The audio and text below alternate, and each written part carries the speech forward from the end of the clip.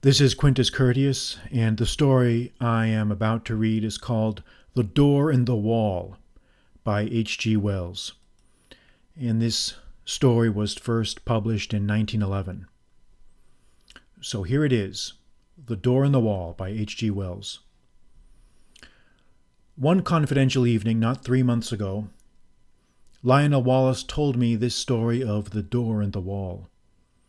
And at the time I thought that, so far as he was concerned, it was a true story. He told it me with such a direct simplicity of conviction that I could not do otherwise than believe in him. But in the morning, in my own flat, I woke to a different atmosphere, and as I lay in bed and recalled the things he had told me, stripped of the glamour of his earnest, slow voice, denuded of the focused, shaded table light, the shadowy atmosphere that wrapped about him, and the pleasant bright things, the dessert and glasses and napery of the dinner we had shared, making them for the time a bright little world quite cut off from everyday realities, I saw it all as frankly incredible. He was mystifying, I said, and then, how well he did it. It isn't quite the thing I should have expected him, of all people, to do well. Afterwards, as I sat up in bed and sipped my morning tea, I found myself trying to account for the flavor of reality that perplexed me in his impossible reminiscences by supposing they did it in some way suggest, present, convey, I hardly know which word to use, experiences it was otherwise impossible to tell. Now, I don't resort to that explanation now. I have got over my intervening doubts. I believe now, as I believed at the moment of telling, that Wallace did to the very best of his ability strip the truth of his secret for me.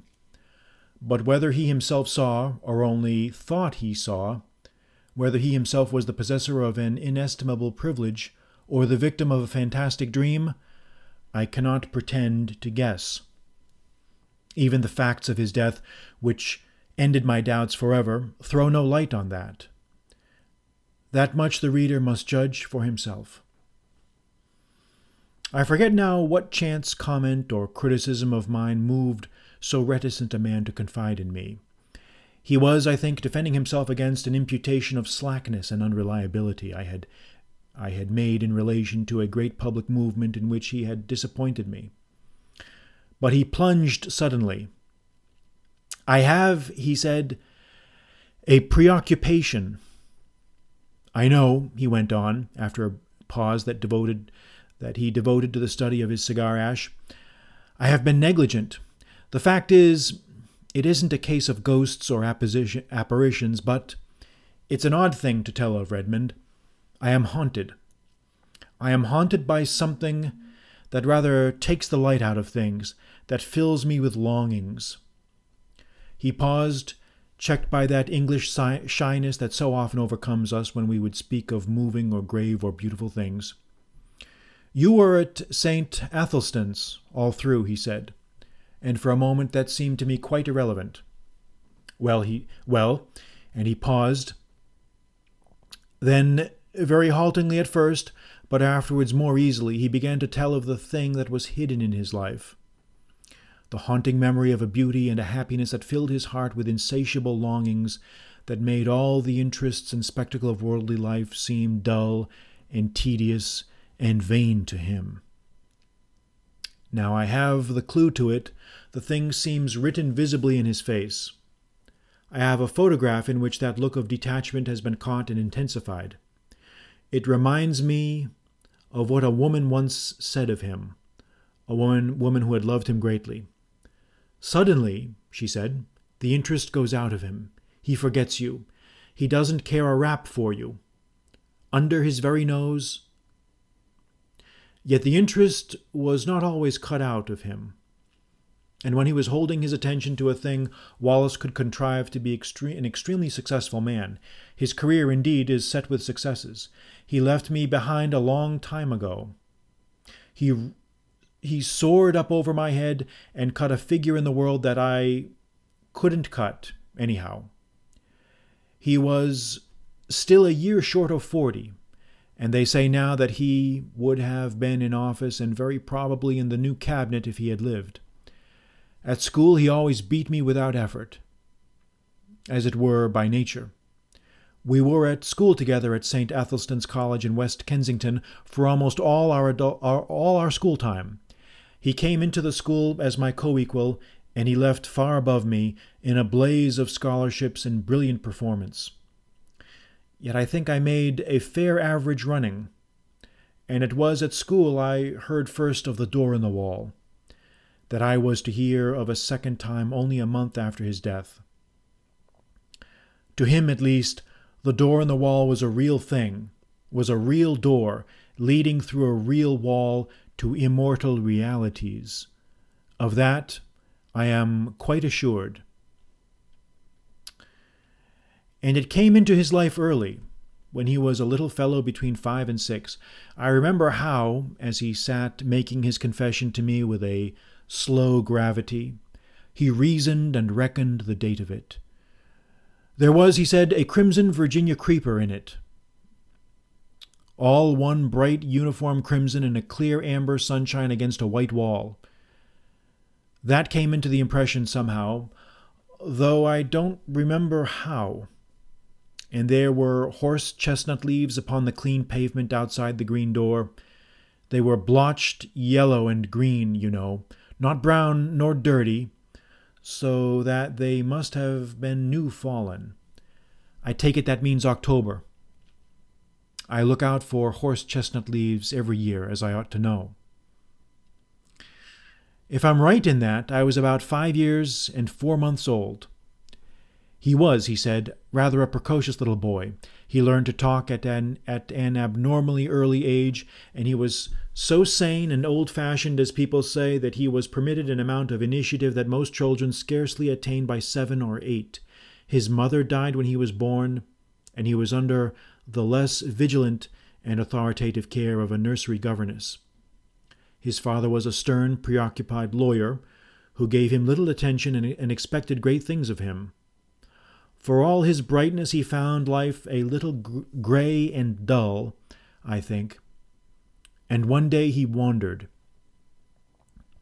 He could not recall the particular neglect that enabled him to get away, nor the course he took among the West Kensington roads. All that had faded among the incurable blurs of memory. But the white wall and the green door stood out quite distinctly.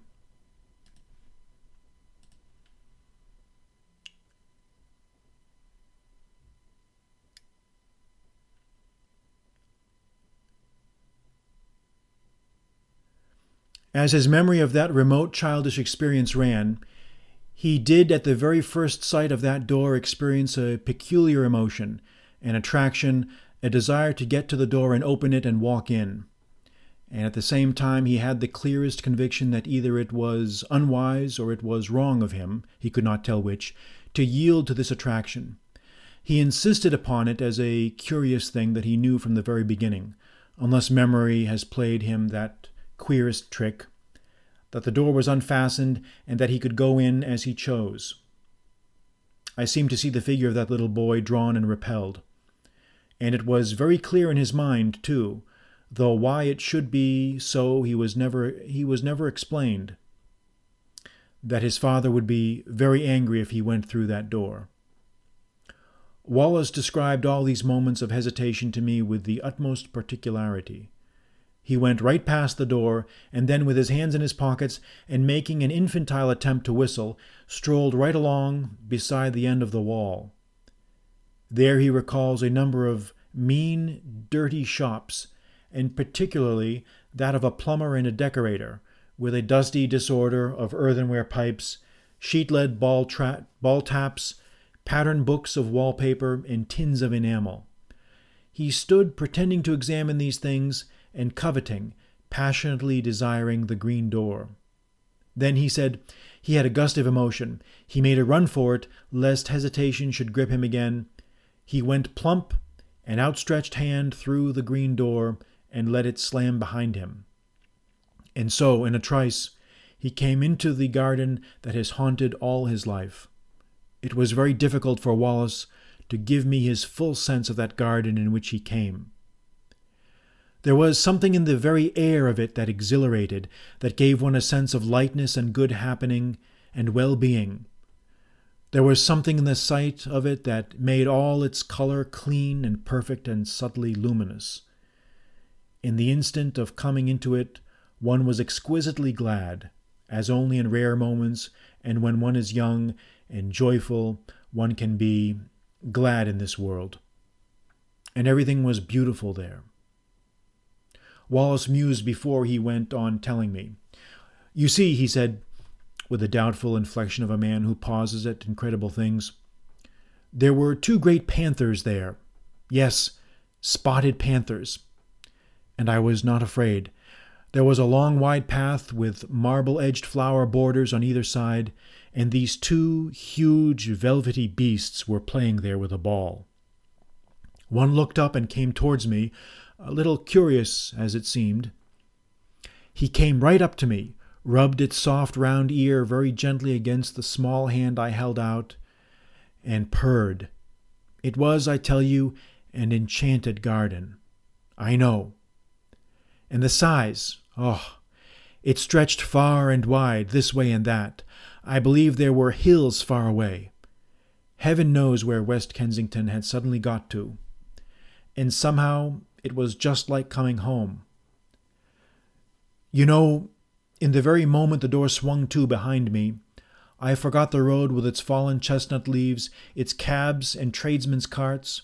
I forgot the sort of gravitational pull back to the discipline and obedience of home. I forgot all hesitations and fear, forgot discretion, forgot all the intimate realities of this life. I became in a moment a very glad and wonder-happy little boy. In another world. It was a world with a different quality, a warmer, more penetrating, and mellower light, with a faint, clear gladness in its air, in wisps of sun-touched cloud in the blueness of its sky. And before me ran this long wide path, invitingly, with weedless beds on either side, rich with untended flowers, and these 2 great panthers. I put my little hands fearlessly on their soft fur, and caressed their round ears and the sensitive corners under their ears, and played with them, and it was as though they welcomed me home. There was a keen sense of homecoming in my mind, and when presently a tall, fair girl appeared in the pathway and came to meet me, smiling, and said, "Well?" to me, and lifted me, and kissed me, and put me down, and led me by the hand, there was no amazement, but only an impression of delightful rightness, of being reminded of happy things that had in some strange way been overlooked. There were broad steps, I remember, that came into view between spikes of delphinium, and up these we went to a great avenue between very old and shady dark trees. All down this avenue, you know, between the red-chapped stems, were marble seats of honor and statuary, and very tame and friendly white doves. And along this avenue my girlfriend led me, looking down. I recall the pleasant lines, the finely modeled chin of her sweet, kind face, asking me questions in a soft, agreeable voice, and telling me things, pleasant things, I know, though what they were I was never able to recall. And presently a little capuchin monkey, very clean, with a fur of ruddy brown and kindly hazel eyes, came down a tree to us and ran beside me, looking up at me and grinning, and presently leaped to my shoulder. So we went on our way, in great happiness. He paused. "Go on," I said. "I remember little things. We passed an old man nursing among laurels, I remember, and a place gay with parakeets, and came through a broad-shaded colonnade to a spacious, cool palace, full of pleasant fountains, full of beautiful things, full of the quality and promise of heart's desire. And there were many things and many people, some that still seem to stand out clearly, and some that are a little vague, but all these people were beautiful and kind. In some way, I don't know how, it was conveyed to me that they were all kind to me, glad to have me there, filling me with gladness by their gestures, by the touch of their hands, by the welcome and love in their eyes. Yes. He mused for a while. Playmates I found there also. That was very much to me, because I was a lonely little boy. They played delightful games in a grass-covered court where there was a sundial set about with flowers, and as one played, one loved. But it's odd, there's a gap in my memory. I don't remember the games we played. I never remembered. Afterwards, as a child, I spent long hours trying, even with tears, to recall the form of that happiness. I wanted to play it all over again in my nursery, by myself. No. All I remember is the happiness and two dear playfellows who were most with me. Then presently came a sombre dark woman with a grave pale face and dreamy eyes, a sombre woman wearing a soft long robe of pale purple, who carried a book and beckoned and took me aside with her into a gallery above a hall. Though my playmates were loath to have me go, and ceased their game and stood watching as I was carried away. "Come back to us," they cried. "Come back to us soon." I looked up at her face, but she heeded them not at all. Her face was very gentle and grave. She took me to a seat in the gallery, and I stood beside her, ready to look at her book as she opened it upon her knee. The pages fell open.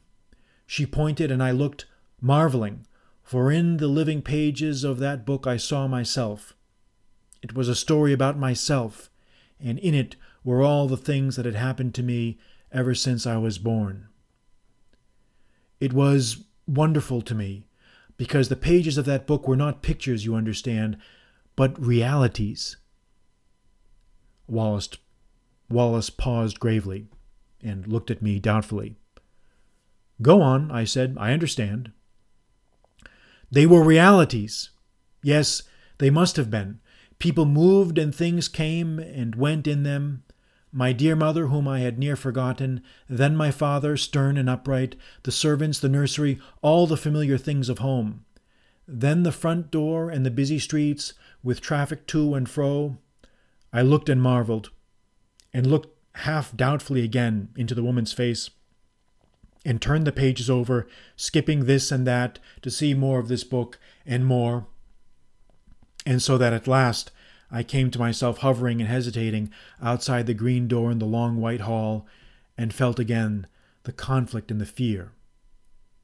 "And next?" I cried, and would have turned on, but the cool hand of the grave woman delayed me.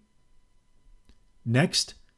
I insisted, and struggled gently with her hand, pulling up her fingers with all my childish strength, and as she yielded and the page came over, she bent down upon me like a shadow and kissed my brow. But the page did not show the enchanted garden, nor the panthers, nor the girl who had led me by the hand, nor the playfellows who had been so loath to see me go.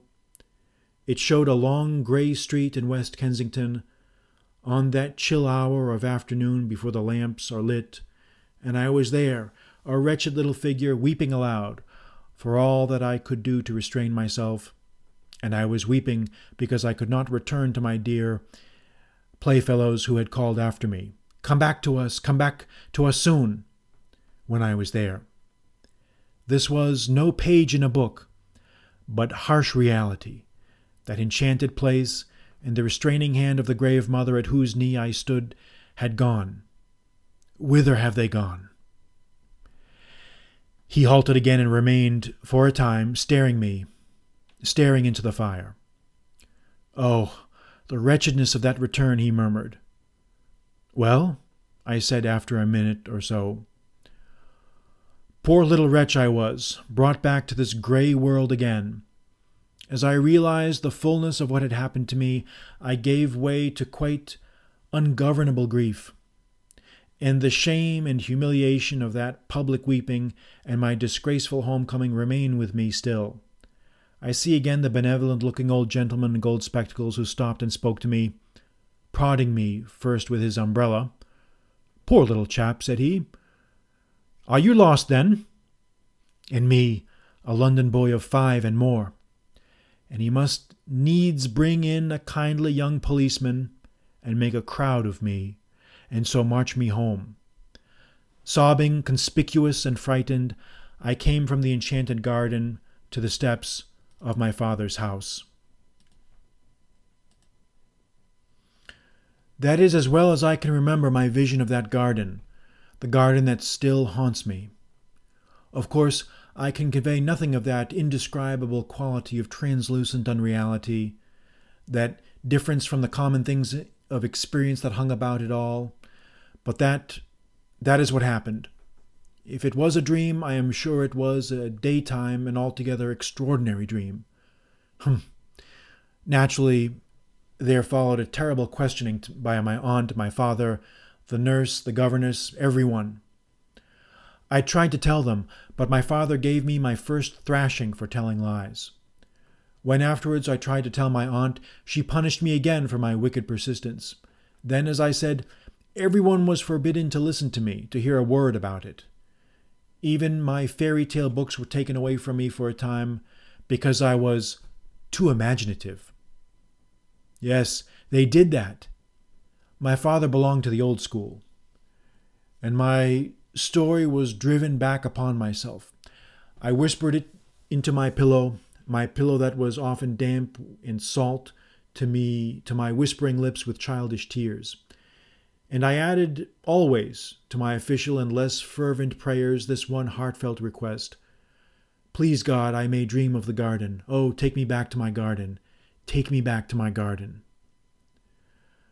I dreamt often of the garden.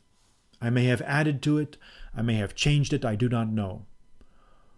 All this, you understand, is an attempt to reconstruct from fragmentary memories a very early experience. Between that and the other consecutive memories of my boyhood there is a gulf. A time came when it seemed impossible I should ever speak of that wonder glimpse again. I asked an obvious question. No, he said, I don't remember that I ever attempted to find my way back to the garden in those early years. This seems odd to me now, but I think that very probably a closer watch was kept on my movements after this misadventure to prevent my going astray. No, it wasn't until you knew me that I tried for the garden again.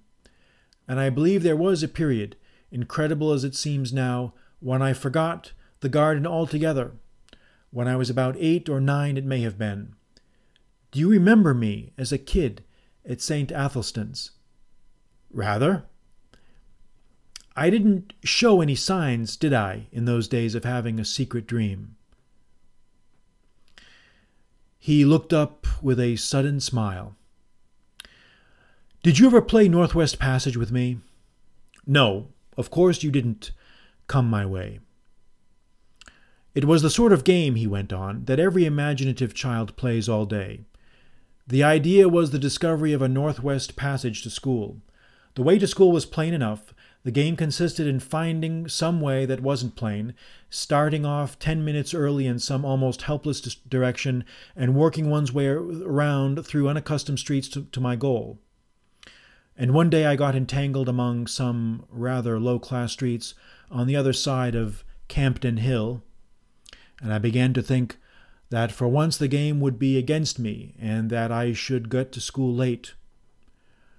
I tried rather desperately a street that seemed a cul-de-sac, and found a passage at the end. I hurried through that with renewed hope.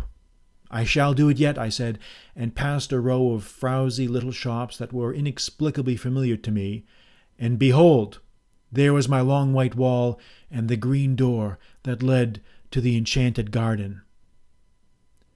The thing whacked upon me suddenly. Then, after all, that garden, that wonderful garden, it wasn't a dream. He paused.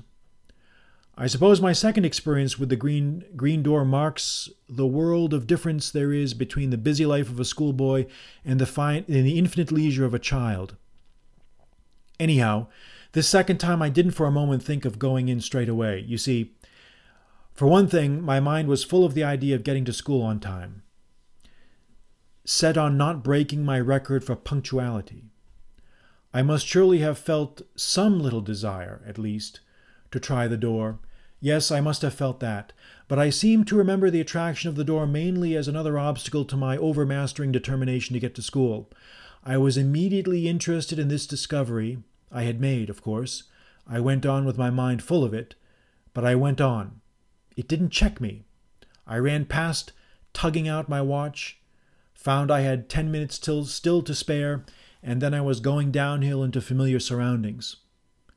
I got to school, breathless, it is true, and wet with perspiration, but in time. I can remember hanging up my coat and hat, went right by it, and left it behind me. Odd, eh? He looked at me thoughtfully. Of course, I didn't know then that it wouldn't always be there. Schoolboys have limited imaginations. I suppose I thought it was an awfully jolly thing to have it there, to know my way back to it, but there was the school tugging at me. I expect I was a good deal distraught and inattentive that morning, recalling what I could of the beautiful strange people I should presently see again. Oddly enough, I had no doubt in my mind that they would be glad to see me. Yes, I must have thought of the garden that morning just as a jolly sort of place to which one might resort in the interludes of a strenuous scholastic career. I didn't go that day at all. The next day was a half-holiday, and that may have weighed with me. Perhaps, too, my state of inattention brought down impositions upon me and docked the margin of time necessary for the detour. I don't know. What I do know is that in the meantime the enchanted garden was so much upon my mind that I could not keep it to myself. I told. What was his name? A ferrety-looking youngster we used to call Squiff? Young Hopkins, said I. Hopkins it was. I did not like telling him. I had a feeling that in some way it was against the rules to tell him. But I did. He was walking part of the way home with me. He was talkative, and if we had not talked about the enchanted garden, we should have talked of something else, and it was intolerable to me to think about any other subject. So I blabbed.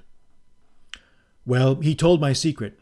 The next day in the play interval I found myself surrounded by a half-dozen bigger boys, half teasing, and wholly curious to hear more of the enchanted garden. There was that big Fawcett, you remember him? And Carnaby, and Morley Reynolds. You weren't there by any chance. No, I think I should have remembered if you were there. A boy is a creature of odd feelings.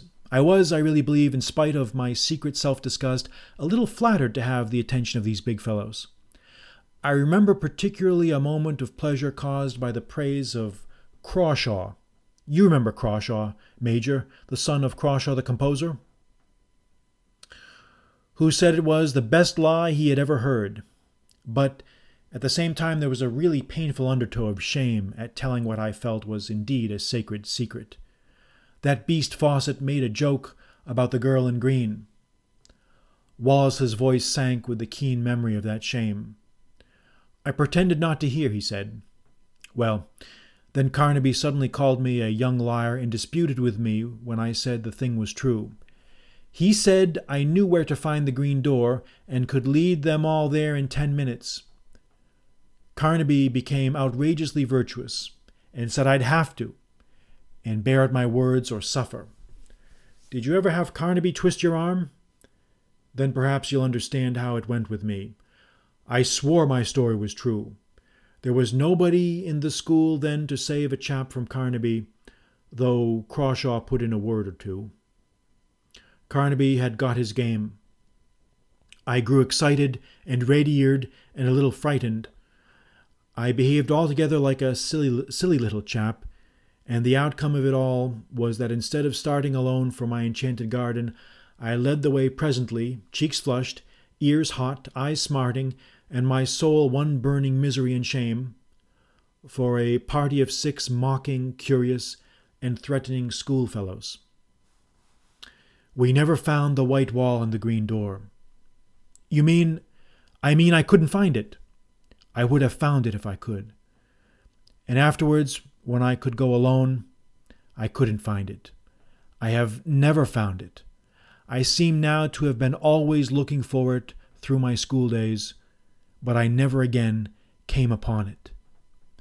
Did the fellows make it disagreeable? Beastly. Carnaby held a council over me for wanton lying. I remember how I sneaked home and upstairs to hide the marks of my blubbering. But when I cried myself to sleep, But when I cried myself to sleep at last, it wasn't for Carnaby, but for the garden, for the beautiful afternoon I had hoped for the sweet friendly women and the waiting playfellows, and the game I had hoped to learn again. That beautiful forgotten game. I believed firmly that if I had not told, I had bad times after that. Crying at night and wool-gathering by day. For 2 terms I slackened and had bad reports. Do you remember? Of course you would. It was you, your beating me in mathematics, that brought me back to the grind again. For a time my friend stared silently into the red heart of the fire. Then he said, "I never saw it again until I was 17. It leaped upon me for the 3rd time, as I was driving to Paddington on my way to Oxford and a scholarship. I had just one momentary glimpse.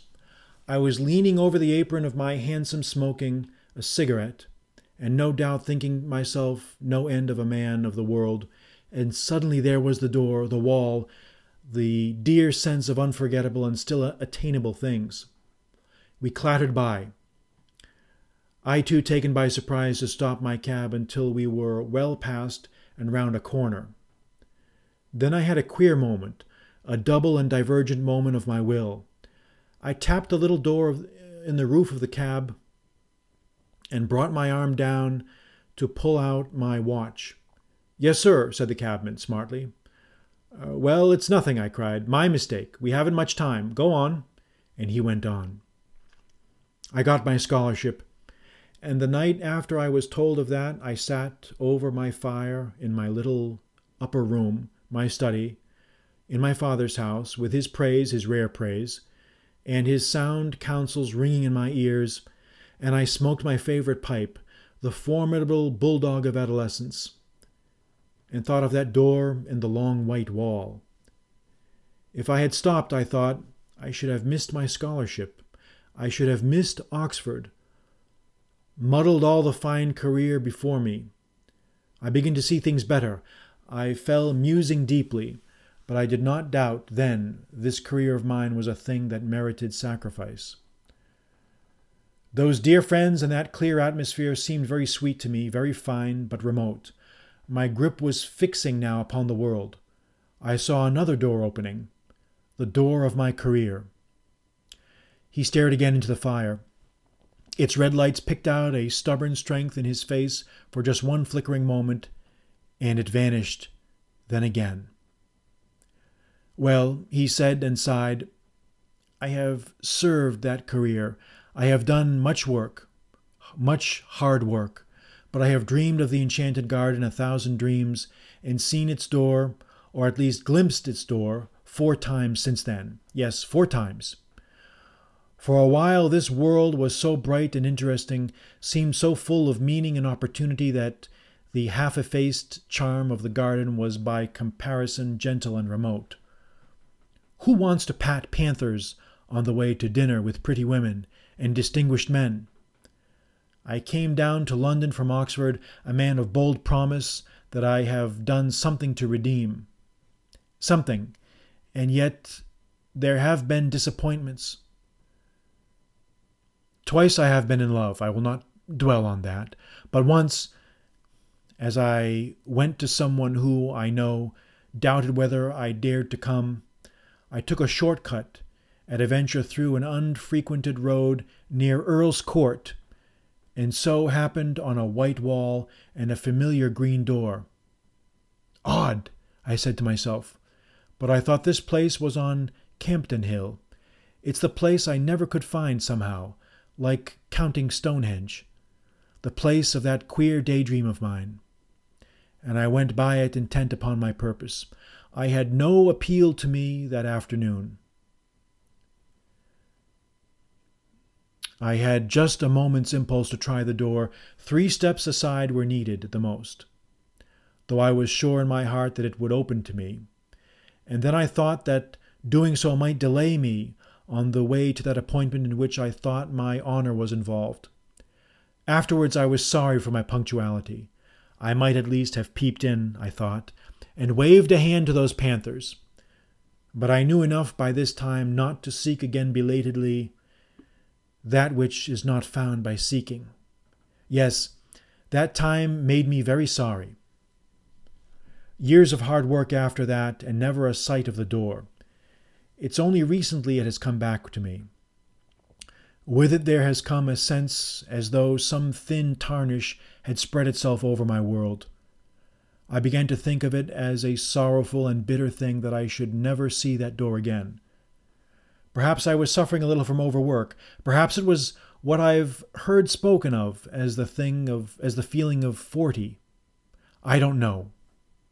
But certainly the keen brightness that makes effort easy has gone out of things recently, and that just at a time with all these new political developments, when I ought to be working.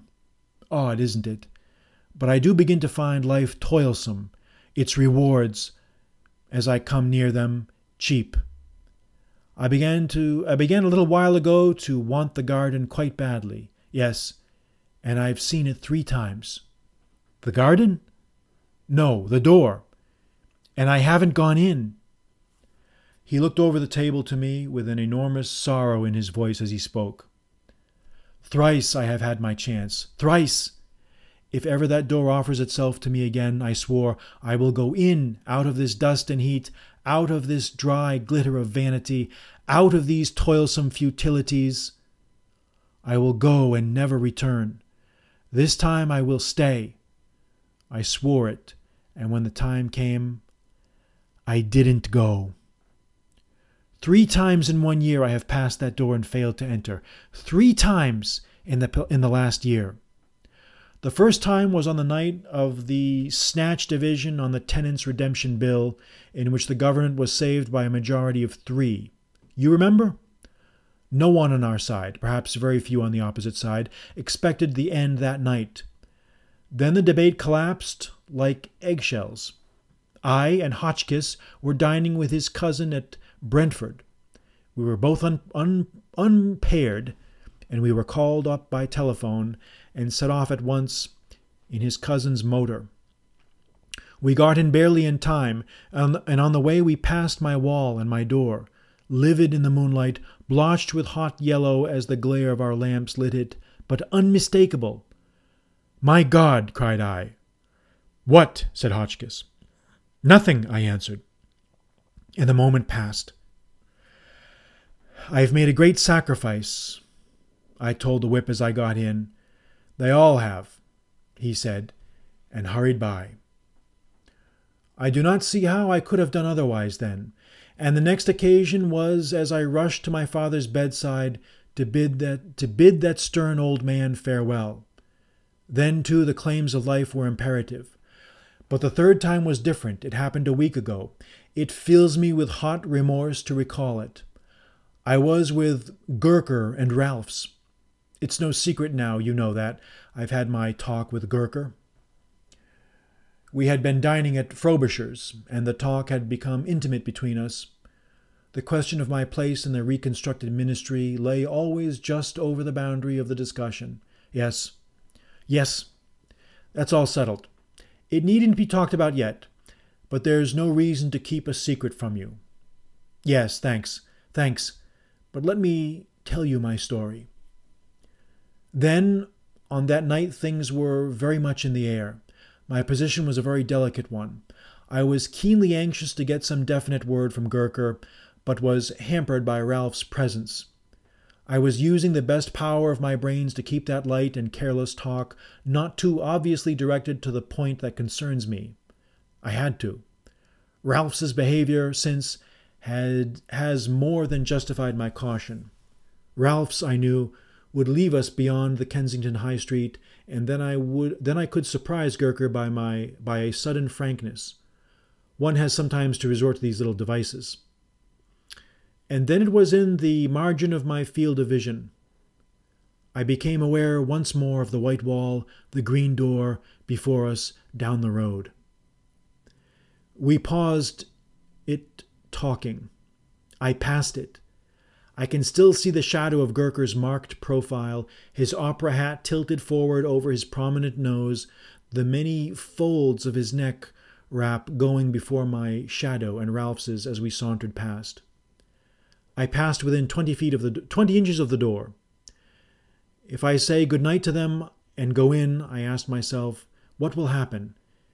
And I was a tingle for that word with Gurker. I could not answer that question in the tangle of all my other problems. They will think me mad, I thought. And suppose I vanish now? Amazing disappearance of a prominent politician. That thought weighed with me. 1,000 inconceivably petty worldlinesses weighed with me in that crisis. Then he turned on me with a sorrowful smile and, speaking slowly, said, "Here I am." "Here I am," he repeated, "and my chance has gone from me. 3 times in 1 year the door has been offered me, the door that goes into peace, into delight, into a beauty beyond dreaming, a kindness no man on earth can know.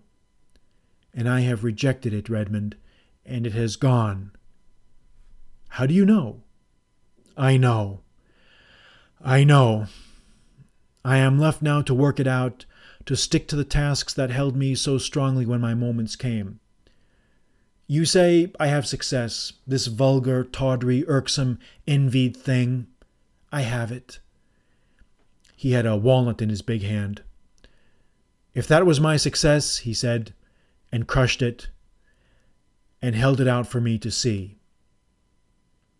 "Let me tell you something, Redmond. This loss is destroying me.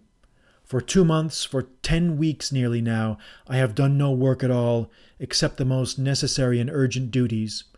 My soul is full of inappeasable regrets. At nights, when it is less likely I shall be recognized, I go out. I wander, yes, I wonder what people would think of me if they knew. A cabinet minister, the responsible head of that most vital of all departments, wandering alone, grieving, sometimes near audibly lamenting, for a door, for a garden.